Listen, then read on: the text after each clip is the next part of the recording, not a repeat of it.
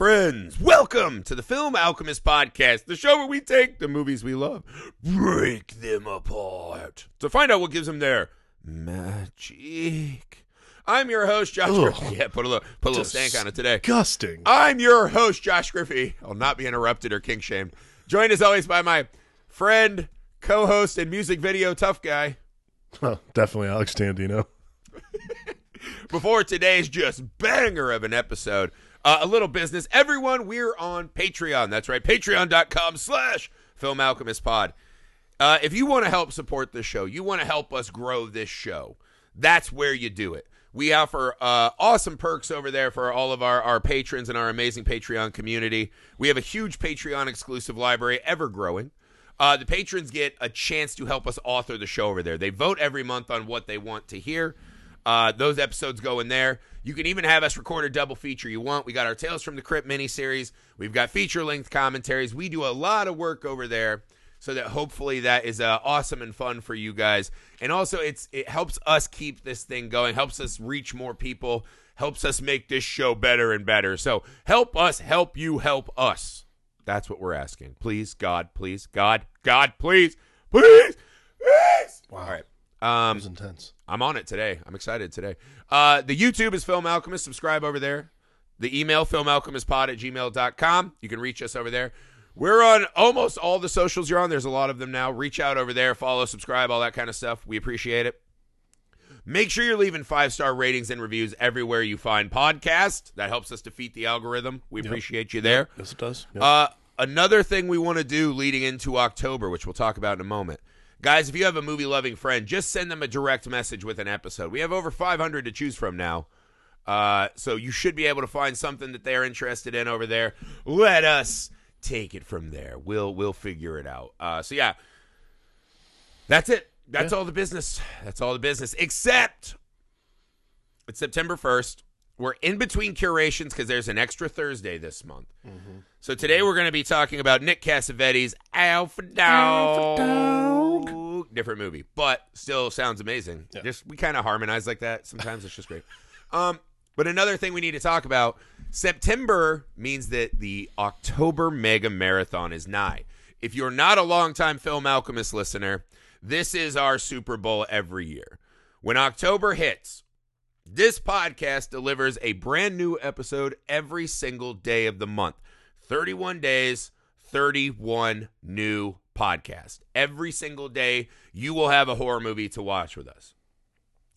We will announce the schedule soon, so again, follow on the socials so you can see all of the stuff we've got, all of our fun friends we're bringing along to talk about horror movies with us.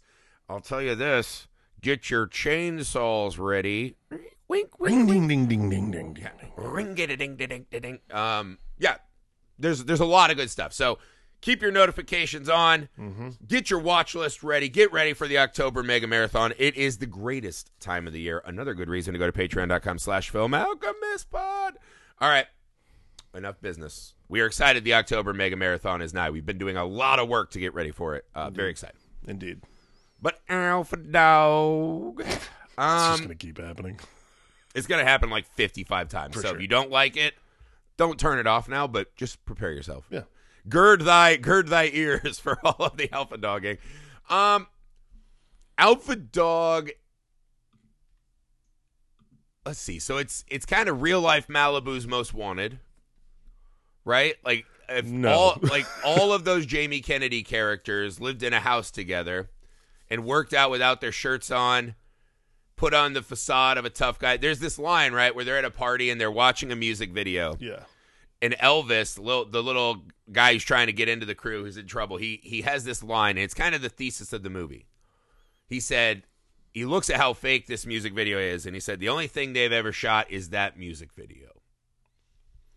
This is the theme of the movie, right?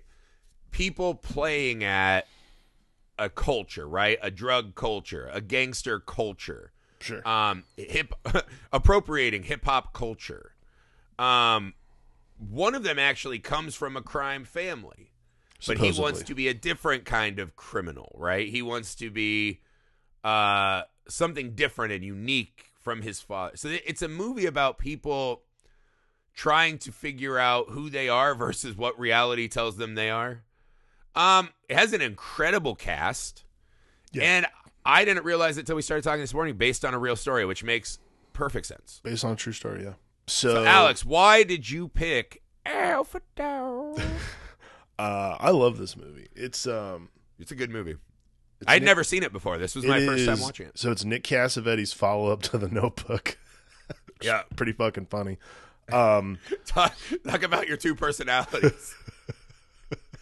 On your Barbenheimer scale. I mean, there's a lot of stuff that, like, I think Nick Cassavetes is a really fascinating director. Like, a lot of people know him as an actor because he's, like, probably most famously, he's, like, one of the fucking goons in Face Off. But he's the main bad guy in the cars in the movie The Wraith with Chashin. Yeah. Pretty awesome movie. And, I mean, like, he's a Cassavetes. Like, that's a big fucking deal in this business. I think what's fascinating to me is he really is like I like watching Nick Cassavetes movies because he really does let actors like just kind of roll with it. He doesn't. Mm-hmm.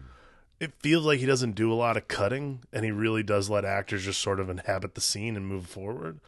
Because to me, there's a lot about this movie that lends itself to the authenticity of the moment, not necessarily the plot, but plot's based on a true story. I actually work with a lot of the people who knew the Markowitz family, which is the family the Mazurskis are based on. Oh, really? So this happened actually. So in the movie, it takes place in the San Gabriel Valley. This actually happened out in like a Woodland Hills, West Hills area. Yeah. Affluent neighborhoods, yeah. And again, I love the character names, and shockingly, Johnny Truelove is so much less stupid than the guy's real life nickname. The real guy, and he was on America's Most Wanted list for I think like a decade or something like that. Yeah, because he fled the country. Yeah, Jesse James Hollywood, real name. Yikes, that's a poor name. So that is like the incredible thing about this movie. I actually just picked up the IMDb so we could look at the cast. So I didn't forget anyone because it's such a fucking stacked it's a fucking who's cast. Who. Emile Hirsch, Justin Timberlake, Anton Yelchin, which is fucking sad, man. Mm-hmm. Bruce Willis. Yep. Let's see. We rolled Sharon down Stone, here a little more. Ben Foster, Sean Hatzo, yeah, Ben Foster, Sean Harry Hattosi, Dean Stanton. Who else do we got? Chris Marquette, Olivia Wilde, Amanda Seyfried, Vincent Kartheiser, Lucas Haas, Harry Dean Stanton. It's insane. Amber Heard, like it's nuts. Baby Amber Heard. That's right. Yeah, we've got. This is a fucking stacked. And again, catching a lot of them right before they like crested explode.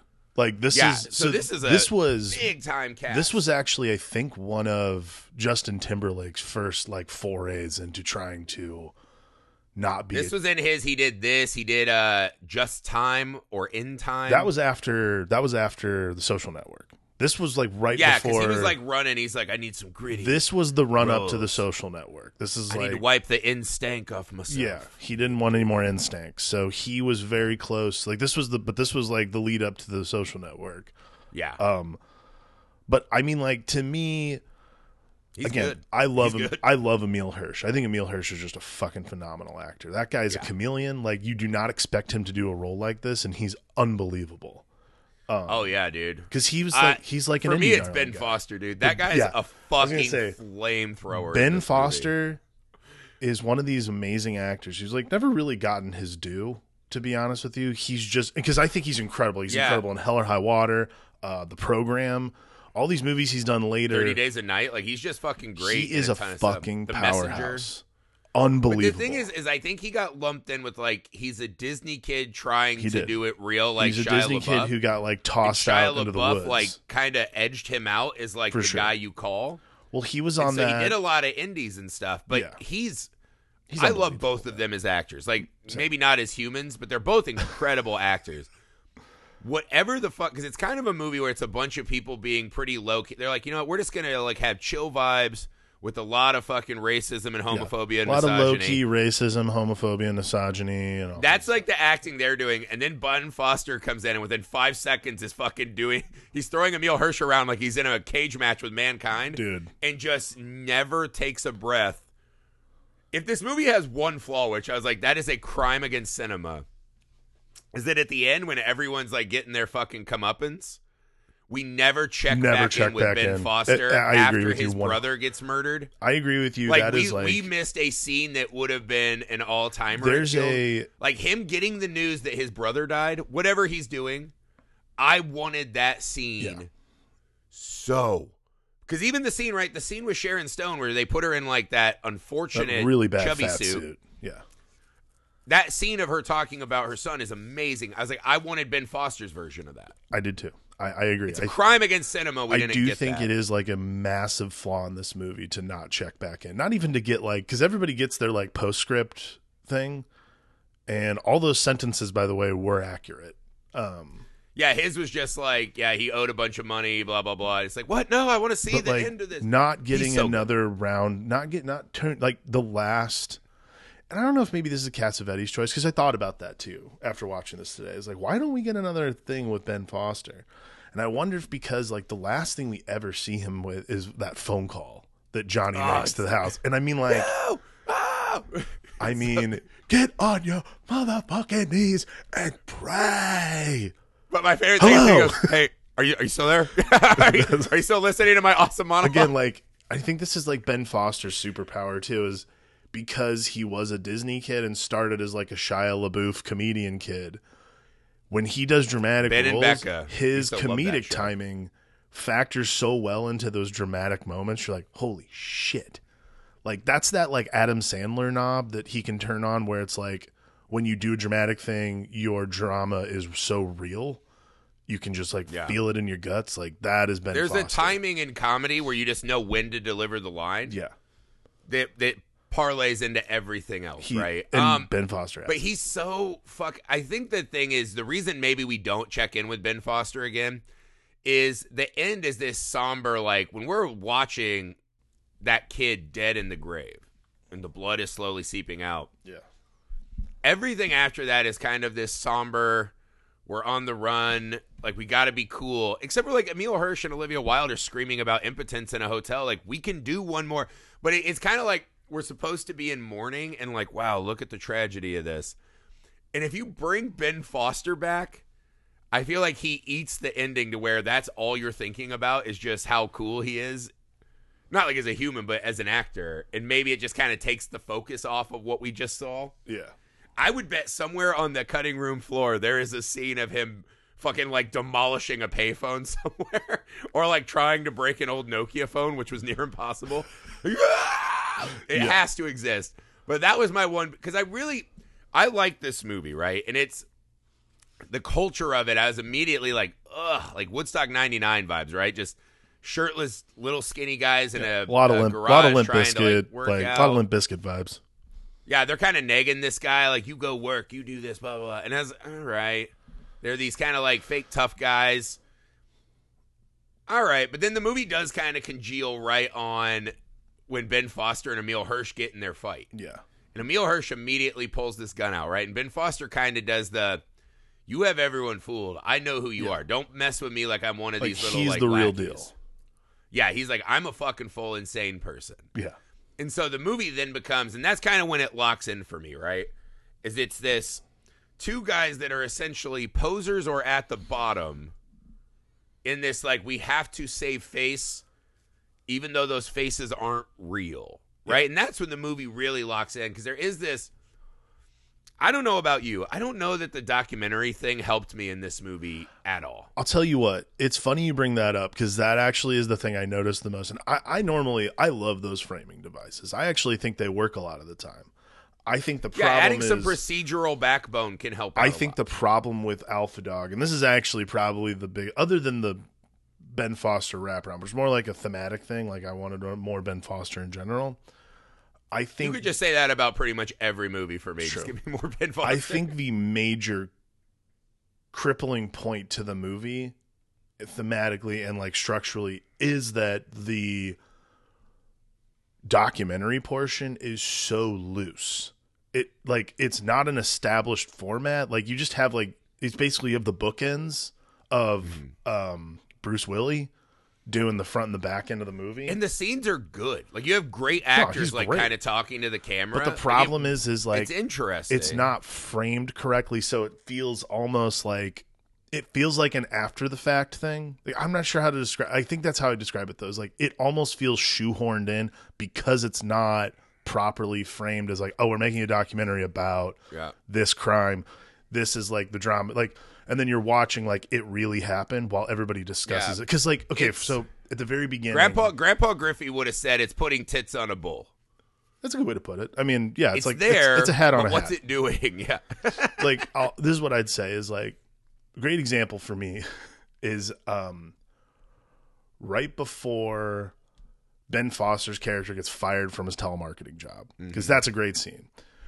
Oh my God! I'll drag you to hell. I'll drag you to hell. They're kind of like wrestling out the dude, and it's like clearly it's like two guys, like this guy, like the guy, take you to hell, the guy who's running the joint clearly has been like to like hardcore prison, of course, because he's got the big fucking spiderweb tattoos and shit. And he's like, you disappoint me, like the whole thing. But the scene that precedes it is a clip from like the documentary portion where they're interviewing that dude who is in Together. I'll never remember his name. I think his name's, hang on, I'm gonna look it up right now. It's Alex. You mean the fucking cool guy from Napoleon Dynamite? No, he was in the fake boy band Together. Oh, but he was also like the cool guy in Napoleon Dynamite. That wasn't him. Yes. No. Yes, it was. The blonde guy in this movie is from Napoleon Dynamite. It's not him, man. I promise you. 1,000%. How much you want to bet it's not him? All right. How much you got? Big bank, take little bank. Let's go. Cool. I will bet you $100 that it's not him. All right. Continue your point. So the actor's name is Alex Solowitz, by the way.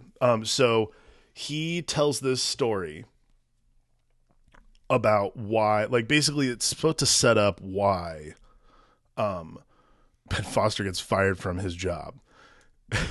And the thing is, okay, so basically Johnny Truelove was trying to scam the insurance company for a stolen car that didn't actually get stolen. And Ben Foster like fucks it up. And I'm like, okay, that is the worst like criminal enterprise ever, is trying to scam the insurance company. It's like, it's so easy to scam insurance. Like, I can't believe you. Yeah. And I'm like, okay.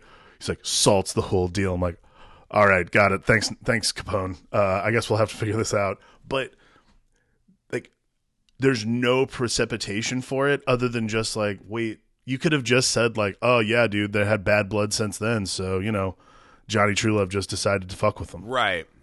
It is it's a thing, because this is the thing. This is not a movie I'm watching and for even a second I'm like, well, this will have a happy resolution. Yeah. There's no, you know what I mean? Like, I don't need a documentary wraparound on the Titanic that's like, hey, you know, we were feeling good. We just ate the Jell-O.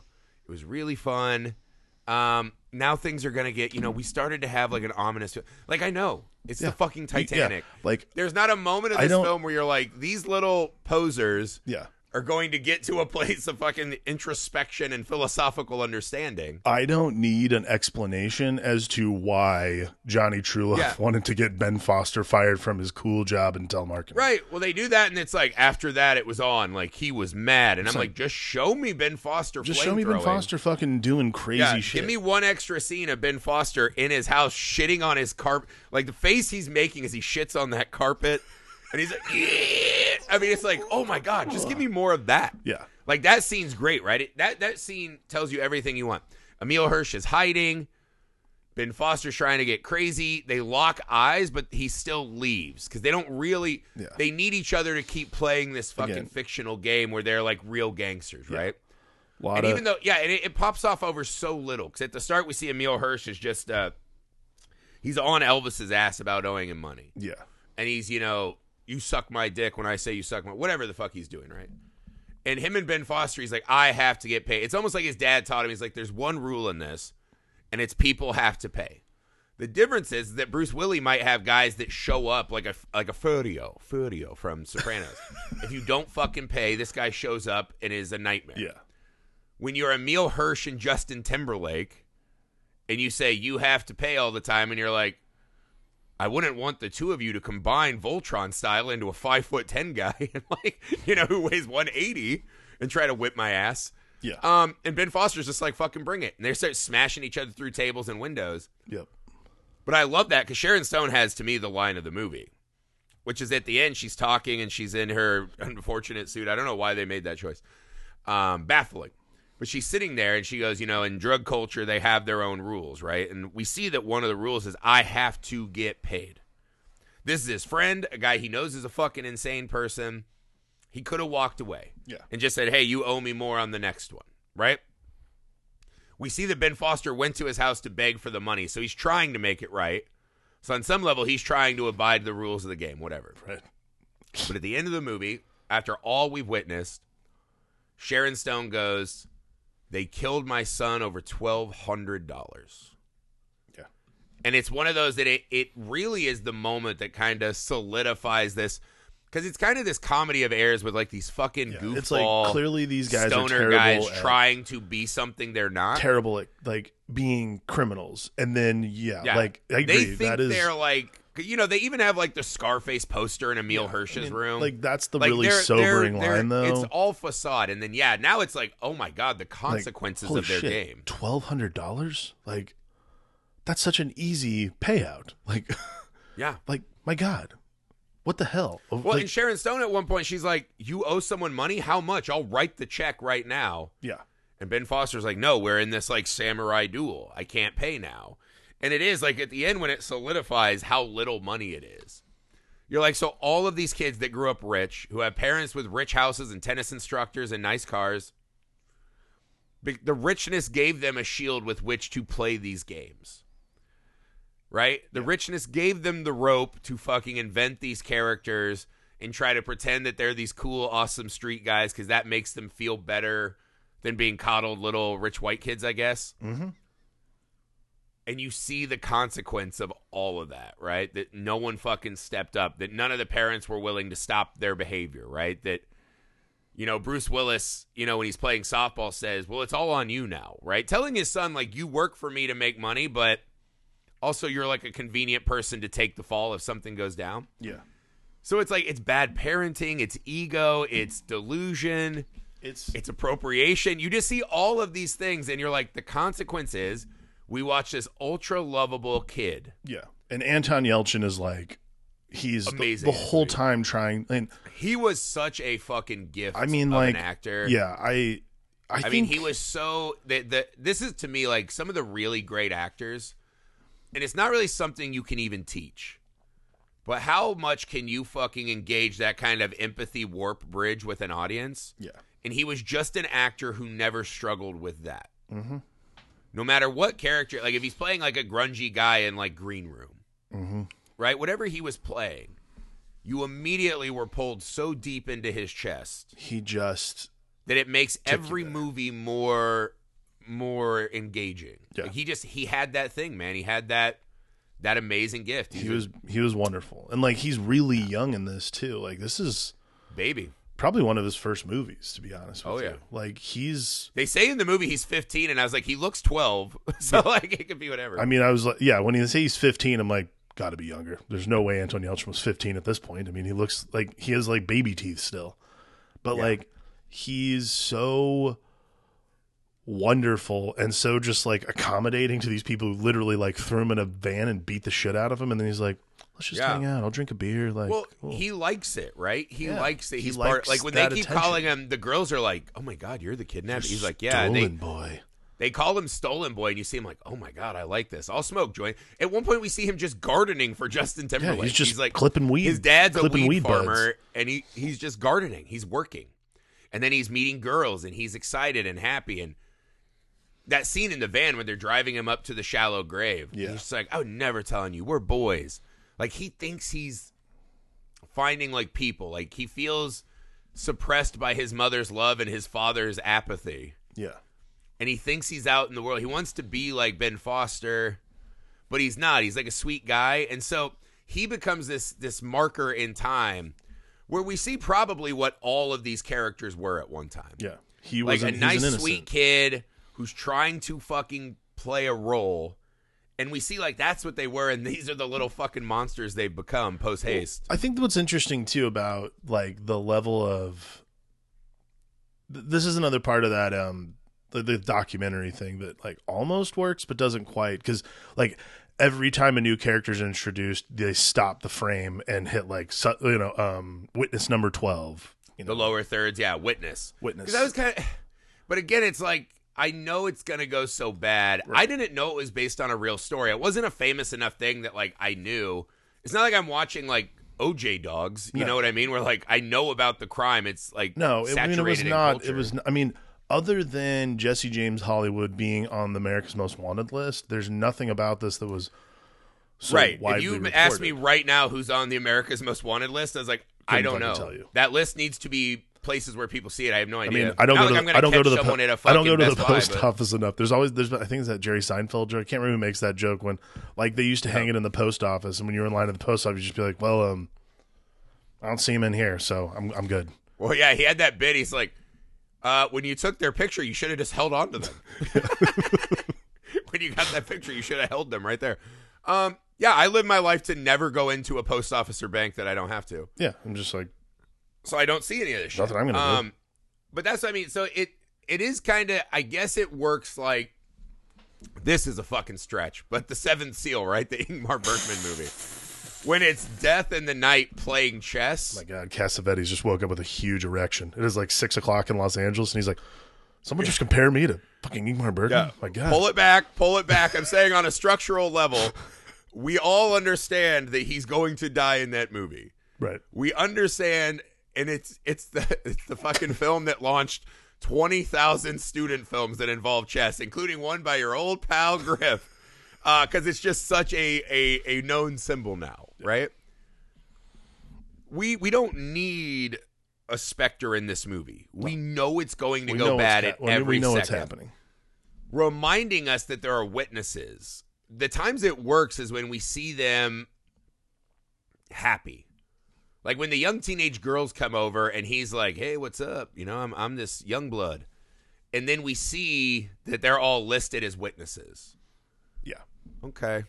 Now it becomes this Damocles sword, I guess, in a way, right? I mean, it's hanging over the movie in a way. Yeah. But the moment we see Bruce Willis at the start, we know it's not good. Yeah. We know.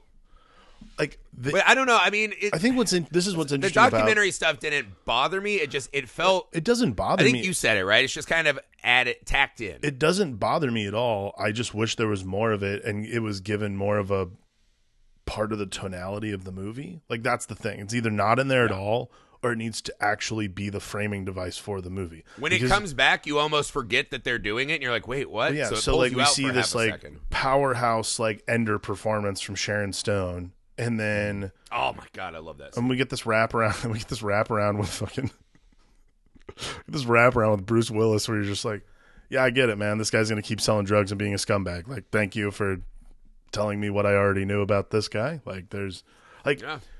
I like it. Even starts off like, first off, from just like a documentary perspective. This is another thing that this is the thing I find very hard to wrap my head around, just because I do work in this space like professionally. Getting Sonny Truelove, Bruce Willis's character, in the chair and to sit down and do an interview about his drug dealing son who's on the run. I'm like, yeah, who he knows is on the lam. Impossible. Would never happen in real life. Impossible. Not a chance. And then Grandpa's just walking around. He was at my house, but I made a tuna fish sandwich. Who knows? It's like, and he's gone. All right, Harry Dean Stanton. I might have believed you, but now you're laying it on pretty thick, fella. I'm like, are you just being a dick on purpose? Is that what's going on? You're just like, come on, dude.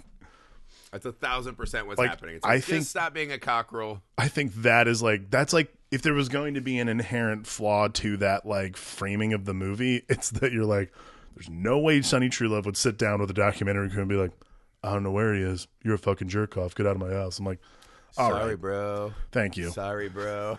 All right, cool. Thank you for lighting up a P-Funk in the middle of this interview, and now we go. I'm like, come on.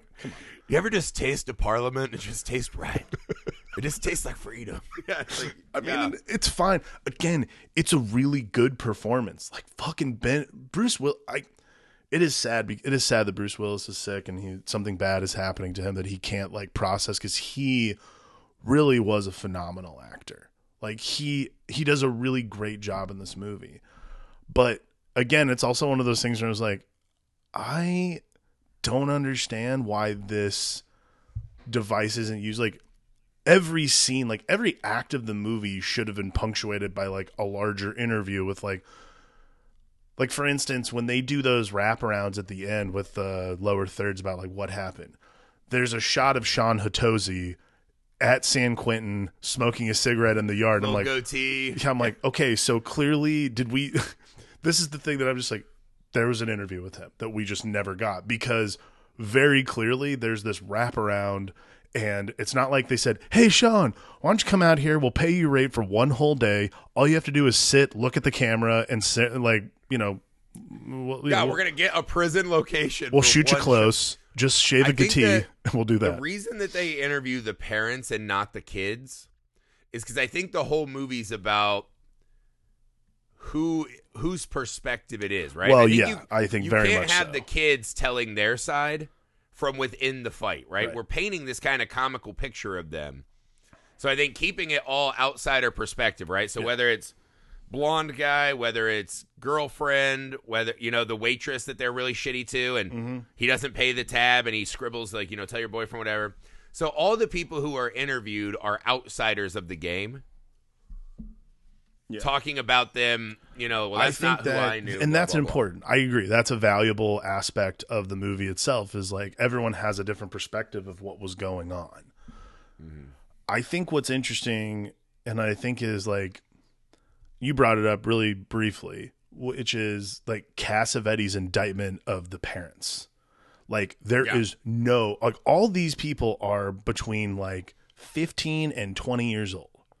Nobody is like a full adult in this movie, except for the adults, and all of the parents are so psychologically traumatizing to their children. Like, so Justin Timberlake's dad is like, he comes home and he's like, he's just growing weed and having threesomes with like girls who are barely legal. You're like, cool, that guy definitely is a piece of shit. Girls Gone Wild producer vibes. Yes. The one girl who like has a fucking meltdown, his like girlfriend or whatever.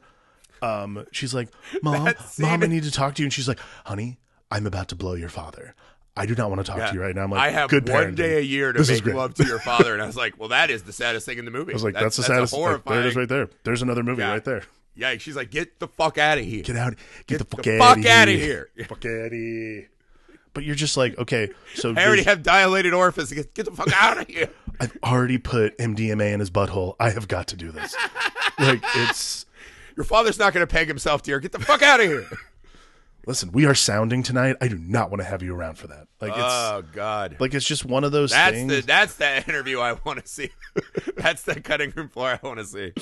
But like that, I think is the big part of the movie, is this like idea of alpha dog, which, you know, it's like, we all know that it's not Johnny Truelove, but we also know that it's not Ben Foster. We don't really give a shit who the alpha dog is, because at the end of the day, there was a loss of life, and it was because nobody was sitting around watching. Like, only until the end is everyone understanding the consequences of their actions. Like, the alpha dog in this movie is crushing reality. Yeah, reality.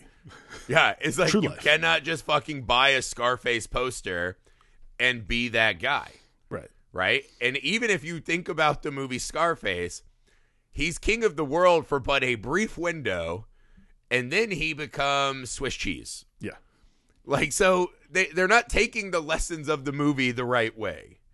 Right? Yeah. They're like, oh, the cool cocaine hot tub. I love that. And it's like, but watch like another 20 minutes. You know what I mean? Crushing reality is the alpha dog. Well, like, that's of the the thing that I think is the most interesting part, is finally when, like, so after they've executed this kid, they have that scene where... That's an insane scene. Not only are they doing these, like, terrible, like, green screen backgrounds... Yeah, it's really bad, like, day for night. The punctuation of when he actually pulls that trigger... Jesus Christ, dude. I felt like I got punched. I was like, oh! Yeah. I mean, I hadn't seen the movie yet. It happens so brutally and so fast. You're like, holy shit. And the lead up is so intense. Like, I thought they were setting me up for a switch around, right? That they weren't going to do it. Even though Elvis was pretty gung-ho, he was going to call it off. And then Ben Foster was going to roll up and fucking take out Bruce Willis, Harry Dean Stanton, and Emile Hirsch. I thought that's what was coming. Well, so So when instead, they actually, because I was like, they can't, because he's that scene where Anton is crying, yeah, and Justin Timberlake's just like, "I'm your boy. I would you're a never boy, hurt man. you." I would never hurt you. You're And like, you hear dude. the sound of the tape, and he's like, "Okay." And he's like, "I have to put some on your mouth, but I'm your boy. I would never." Okay. And you watch, and he's like started to lose it. He kind of knows what's happening, and that fucking shovel hits, and it's like, you're like, no. And when that, like, it was a gut punch. Like, it's a beautiful example of punctuating. Yeah. Popping that balloon when the tension gets to like an unmanageable level. Mm-hmm. Amazing scene. Well, I couldn't fucking believe it. And then you go to the True Love house, and the lawyer's there. He goes, "Listen, this is what needs to happen." And they're like, "Where's the kid?" He's like, "What kid? What are you talking about?" And it's like, these are the guys who actually are. These guys have done this before. These are the alpha dogs. Like, these are the dudes who are like, I have been in trouble like this. This is how you solve it. He's like, listen, you'll maybe do a year. He goes, no, fuck that. No prison. And it's like, oh shit, this guy is not in control of this situation at all. It's like, it's reverting back to a little baby. He thinks he can say that in that room. Again, this is what happens when you're a piece of shit parent and you let your children just become delusional like this. Yeah. When you think that money will raise your children and you can just keep playing tennis and doing whatever. Yeah. Right? Or like or Bruce when you Willis, it's like, I'll set you up as a weed dealer, but not give you the infrastructure. Like, not put in like an office manager. No. Right? To watch you and fucking show you this is how we do it. You're throwing your kids to crushing reality. Money cannot protect you from all of that. Yeah. Right? The money can protect you in the courts. It can protect you, out in the markets. It cannot protect you when someone fucking who's in a, down and out state hits you in the fucking head with a shovel and shoots your kid. Yeah. I mean, that is like... Your dollars don't do anything at that point. No. And it's a moment... Because Sharon Stone is showed as... She's a loving mother. Even he's like, my mom is pretty awesome. But she's also intense. She's intense. She doesn't know how to listen to her children. She's smacking the shit out of Ben Foster. Yeah. I think like that. But it's like she's not a bad mom. No, like her She's and then the dude who plays the father, the guy Butch, like they're not bad parents, but like he's maybe a little. I think he is. I think he's a little resigned to the fact that like, oh, my one son's a neo-Nazi, that's not great, and then my other one is like following him. Swinging a miss on that one. So it's like, okay, I guess the line judge called that one out, and I'm not going to yell at him. I'm not going to McEnroe him. But like the parenting again, it does boil down. It's funny. Like I think is it Bruce Willis who says it? He's like, this boils down to parenting. It's like, fuck, dude. Yeah. The worst parent in this fucking movie is actually the one who says the right thing. Yeah. You raise your kid, I'll raise mine. And I'm like, well, yours is murdering people. Yeah. Which makes it harder for me to raise mine. Right? Yeah. Yours is murdering people and mine is raising daisies. You have messed up the equation for me. Yeah. It's a pretty curious thing. Like I think that's, but I mean, again, the movie does a very good job of, I think you're right though. It does a very good job of shifting perspectives and seeing it from a lot of different angles. But you realize like at the end of the day, like it doesn't really matter. Like at the end of the day, they murdered this kid because he would have told on them. Like that's really what it boils down to. And they didn't want to do life in prison. They made a terrible decision for kidnapping They someone. thought just the kidnapping would be life in prison. Yeah. Even though essentially they just partied with the kid. Yeah.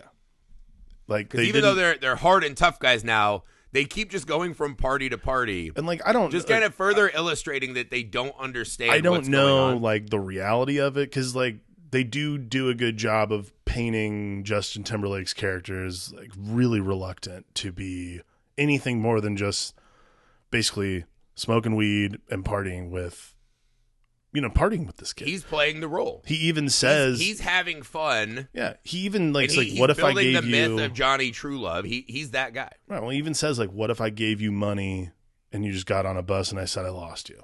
And Anton Yelchin's character's like, I don't want to make any more trouble for my brother. And it's like, dude, that's where you say it's not going to be a problem. I will handle it. But he doesn't. And that's like this. That's the cardinal sin. Like that's why like at the end you see like, oh well, he has to go to jail. He has to pay, not just because he was obviously present for the murder, but because he had the opportunity and he didn't take it to do the actual right thing. He's the one character, because Elvis is resigned robot style. He knows this is fucking ridiculous. Yeah, he knows this is not something they should be doing. Mm-hmm. He's the one character that we see in excruciating moments of the film have like 20 chances to not do it. Yeah. He doesn't have to tape the kid up. He can let the kid run away. Mm-hmm. When he opens the van in the desert and he sees those hikers, he could say, hey, could you take my friend home? Yeah. He could yeah, he's lost. We need to find a phone. There are witnesses right there who could like beat the shit out of Sean Hatosi and be like, take him home. Like, I'll take this. He's at the party with him. He's at his house with him. He's farming with him. There's so many chances. He goes to his other buddy's apartment, right? And he's like, hey, sorry. He takes him into the back room. He could have shut it down there. Yeah. He just didn't want to face Johnny Truelove because he is implicit in helping author this version of Johnny Truelove. Yeah. That he's like a tough criminal you don't want to be on the wrong side of. And it's like, because actually, of the looming specter of Sonny Truelove. I also wouldn't want to be, well, and that's what Sean Hatosi says. He's like, dude, do you want to be, you don't want to be in Sonny Truelove's crosshairs. That's even worse. And you also don't want to be in the crosshairs. Like, he's an actual gangster. These are not the same things. Yeah. Like, you also don't want to be in, Ben Foster is a neo-Nazi and a crazy person. So do you want to, you either look over your shoulder for that guy? If there's one crosshairs I want to dodge like the plague, it's Ben Foster. I don't want him running out of nowhere and hitting me with a fucking crescent kick at 7-Eleven. I gotta tell you, there is so after he finds out the kidnapping happened, he goes to that party and just fucking rocks like 5 karateing people. Everyone. That was so that is one of those things you're like, we find out later that they're rich kids, so they're both black belts in Taekwondo. Yeah. So you're like, okay, cool. Because at one point they're fighting and they don't address it. And the first fight's kind of a normal two guys grappling each other and wrestling and not really knowing what they're doing. The next time we see him in a fight, it's like, did he just hit a fucking Van Damme crescent kick? Yeah. Like a spinning wheel kick right to the dome, just wrecks this guy. Well, it's like that punches guy punches ladies in the face. Yeah, some girl looks like, "Hey, you can't do that," and he just straight up clocks her. I'm like, and it's like, what the fuck is happening? This movie went off the rails fast. Yeah. And then later Anton Yelchin's like, "Yeah, we're masters of karate." I was like, "Oh, okay, that's a weird recontextualizing what I saw earlier," but yeah. I thought we were just leaving it that in his drug-fueled state, he was fucking able to do high-level karate and taekwondo. I was like, did he just That scene is that's the second moment in the movie I went, what? The shooting in that were truly unexpected moments for me. But then again, Ben Foster this is wrecks again with karate. Ben Foster wrecks with karate, and the scene ends with goes, if anybody sees Johnny Truelove, let him know I'm looking for him. I'm like, I'm looking for him. That's the comedy. I'm going to go back and bang my girlfriend and aggressively grab her face. Next to a poster of the marching Nazis, hot. But he's Jewish, right? Yeah, that's I don't understand that at all. I was a little confused by that too. Apparently that is a thing. I don't know what it is. There personally. are Jewish neo-Nazis? I believe so. I don't know. I guess. You learn something new every day. In this movie, there are he has Hebrew tattooed on his chest, and yet also he has the collar tattoo. Yeah. Honestly, man, I don't know. It was very confusing to me when I saw it. I was like, huh. Maybe that's his source of rage. That's what he's fighting against every day. What? That's bizarre. I've never heard of a Jewish sect of Nazis. Isn't that a Ryan Gosling movie, The Believer? Isn't he supposed to be a Jewish kid? I've only seen Apt Pupil. I don't know about The Believer, but okay. I don't know. I have honestly. Anyways, I have no fucking idea. It's kind of sprinkled in there. See, I didn't really think about it very much. There's a lot of there's a lot of cultural context that are sprinkled in that absolutely have no they don't bring it up against everyone's kind of. He definitely has a big dog named Adolf. Yeah. So there's some of that going on. Everyone's a little racist. Everyone's a little anti-Semitic. Everyone's sort of just homophobic because it's early 2000s. Yeah. They're really embracing the toxic masculine culture of that of Woodstock era 99. that was Woodstock 99. Yeah. It was basically Woodstock 99 left Woodstock, New York, and came back to Claremont, California. That's. Yeah, it's like wherever that was in Woodstock, right? There was a little beer bong funnel that was made out of a fucking, cloned flesh from Kid Rock. Yep. And it fucking fecaled out right here in this fucking Southern California burb. And that's what we're watching. But I mean, that's what it is. Overall, it is just like this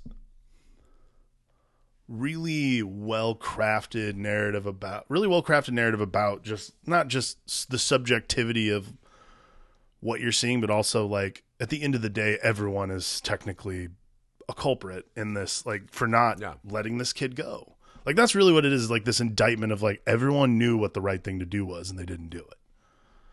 Like it's a movie about telling stories, which I think is really interesting. It's not like a meta movie about making, but it's about storytelling and the characters we create.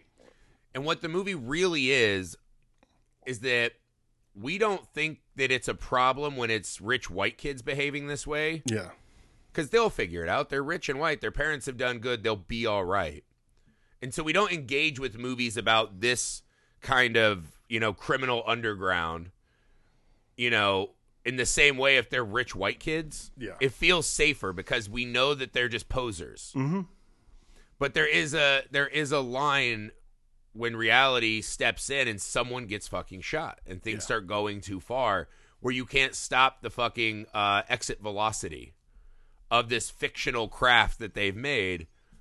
And it is, the movie meanders, right? Like, we do this thing where, like, it's like, yes, we get it. He's a lucky hostage. He's getting threesomes and, like, whatever. It's fine. Sure. It meanders at parties. It meanders with them, like, what are we doing? What are we doing? But it's not something that hurts the film. It helps us have time to sit and be like, get him home. Get him home. The answer is obvious. Stop game. Stop what you're doing. Get a job, right? Like, it's our chance to sit there and be like, this is so easy. So we start getting anxiety. Stop what you're doing. Go work at Enterprise, rent a car. Stop a great movie. Yeah. A fucking great, amazing cast. And again, they true story. Killed my son over $1,200. Yeah. True story. And it's brutal. It is. It's a really, this is a great movie. Like, I really enjoyed this movie a lot. That's it for Alpha Dow. Alpha Dow. See, we stopped doing it for a little while, but we're back, bitch. That's what we do. We find a joke and we fucking beat it relentlessly with shovels. All right, guys. We hope you enjoyed it. This month, 5-year anniversary curation. Or no, we did that last month, but it is our 5-year anniversary. The pod is going to get wet. The pod is going to get wet. We're doing aquatic horror, aquatic nightmares, aquatic adventures. Water adjacent or beneath movies. So it's a really fun curation. We hope you guys have fun. This is the build-up as well to the October Mega Marathon. Oil your chainsaws. Polish your chrome death orbs. Check in on what your favorite scary movie is. Get ready for the October Mega Marathon. 31 days, 31 pods. Within the next week or two, we're going to be dropping all the details of the lineup on social media as soon as we can and have it locked in. We're going to get that information to you. If you want that information the fastest and you want to stay most abreast of what we're working on, go to patreon.com/filmalchemistpod. Please help us grow and support the show. Also, it's the best way to have all the details and get what you want specifically out of the show. Please and thank you. The YouTube Film Alchemist, the email filmalchemistpod@gmail.com. Make sure you're leaving 5-star ratings and reviews. Make sure you're sharing everything on social media. Make sure you reach out to a movie-loving friend and let them know what we're up to over here, and we'll take it from there. All right, we'll be back next week getting wet. Soaking wet.